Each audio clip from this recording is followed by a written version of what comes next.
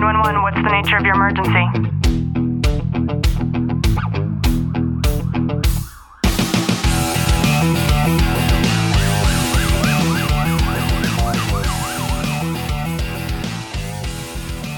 Welcome back to another episode of Tactical Living by Leo Warriors. I'm your host, Ashley Walton. And I'm your co-host, Clint Walton. In today's episode, we're going to talk about how tapping into that inner instinct can really change the trajectory of someone else's life. So just sit back, relax, and enjoy today's content. Something just happened that sort of blew my mind. And it started from me brushing my teeth this morning. Let me go back a few steps. When we first started this podcast, things didn't go quite the way as planned. I had a mentor who I really gained a really close relationship with. This mentor invited me into his closest circle. He promised me an endless amount of things, and to make a long story short, he did not follow through with a single one of those things. The byproduct of that was this podcast. He had a producer who produced his podcast, and he offered his services to me. And for that, I couldn't be more grateful to that mentor, but mostly to this individual. This individual, I don't even know if he got paid or not for all of the work that he put forth in not only my podcast, but an entire group of podcasts that were being produced at the same time. I will never know the full transparency to that story because of the way that things didn't pan out with all that was promised from said mentor. Getting into that, the relationship that I started to develop with this producer was one that I almost felt sorry for. I don't necessarily know what the relationship looks like between this individual. Let's call him Zach. That's a made-up name, but to make it easier for the sake of conversation, Zach and my mentor work side by side, although I know the amount of work that Zach puts forth on a routine basis is just crazy. And he helped me with the production, the launch, and even showed me how to edit my own podcasts and produce the content that you're listening to right now. It dawned on me during one of our conference calls, we use Zoom, so it's a face-to-face call, that this is somebody who has helped so many other people produce their own shows, and he's so skilled in his technical abilities, and yet he doesn't have a show of his own. And if we fast forward to this morning, I started to think of him. There was about a month, maybe it was a month ago, when I had reached out to him just to check to see how he was doing. Selfishly, I did this because there was a conversation that I had with him explaining that I knew that he had a story of his own to tell. And it was my wish for him that he would find a place in himself to be able to produce his own content and to create a show of his own. As I'm brushing my teeth this morning, I told myself I needed to follow up with him again. It's been a few weeks. I wanted to make sure that he knew that I didn't just use him for his services and that he truly means something. I am forever grateful for all that he did in support of our show. That intro that you hear at the beginning of our show was actually custom mixed and curated from him. And so during the weekends, Clint and I try not to do too much when it comes to work-related activities. Although we are recording this episode on the weekend, we try to stay off of social media, so of course that means staying off of Facebook Messenger. So I added it to my mental to-do list for next week. The craziest thing that happened was that I just received a message from him telling me how impactful it was that I shared with him that his story genuinely needed to be shared with the world, and that it put a little bit of fire behind his rear end. I was humbled by this. This made me smile on the inside. But it's not about me. And for me, I look at this as that energy that surrounds us in the universe.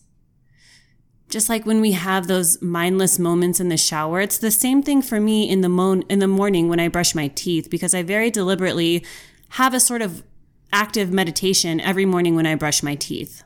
I set the intention for the day, and that's when my cognitive awareness opens up in a way to where I experience certain thoughts that maybe I wouldn't when my mind is a little bit more proactive. So getting this message from him today really made me feel connected to him through the universe. As you sit there, that might sound a little woo-woo for you, and I'm okay with that. Because for me, I look at it as a girl sitting on the side of the West Coast, when he's sitting all the way on the side of the East Coast. And for whatever reason, two people that don't know each other too well found this connection to where communication was open between the two of us when our thoughts were somehow still connected. And it's true.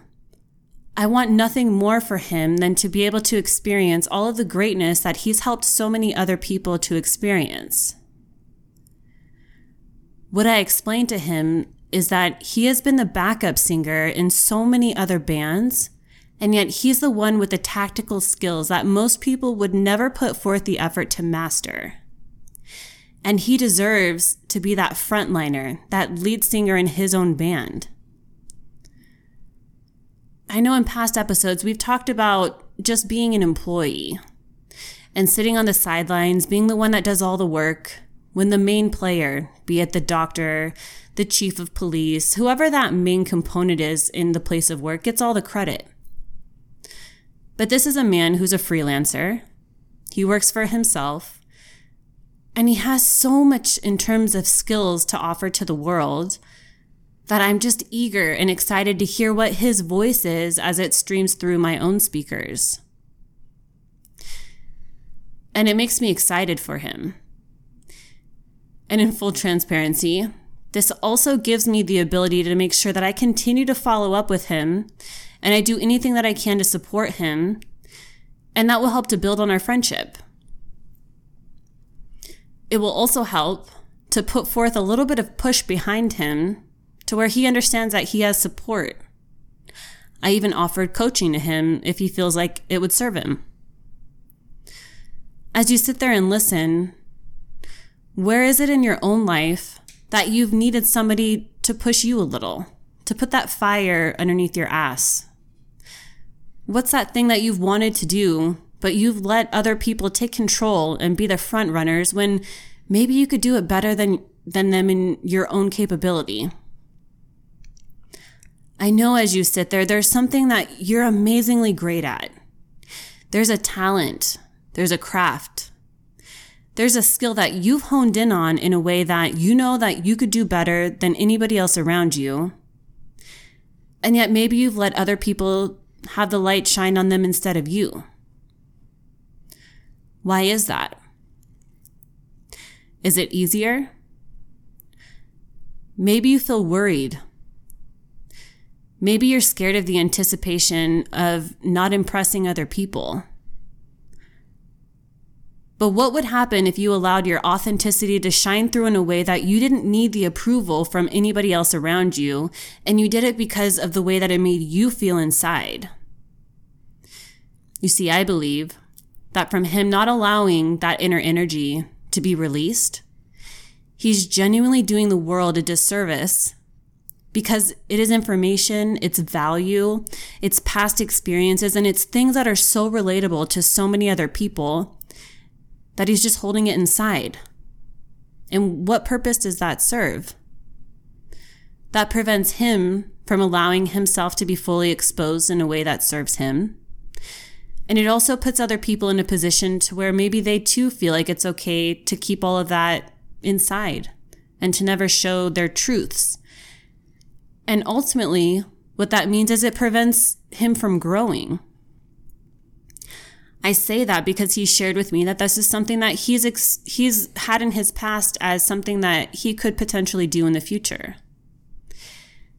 And if we don't have anybody encouraging us, and sometimes putting that fire underneath our ass, it becomes easy to just be complacent and to let other people run the show. But on the backside of that, there's so much more empowerment that comes from owning what it is that makes you you. And it doesn't necessarily mean that you have to be a show-off. But what this does mean is that when you're able to showcase those things that make you so great, it allows you to attract your tribe. And again, this isn't somebody that I'm very close with, but I would imagine that having genuine members of his tribe grow and grow would be something that would be welcoming for him. As you sit there, wouldn't you want more people that are like-minded? More people that are real and genuinely supportive of your own thoughts, your own ideas, your own creativity? How can you get that if you don't show other people that those are the truths about you?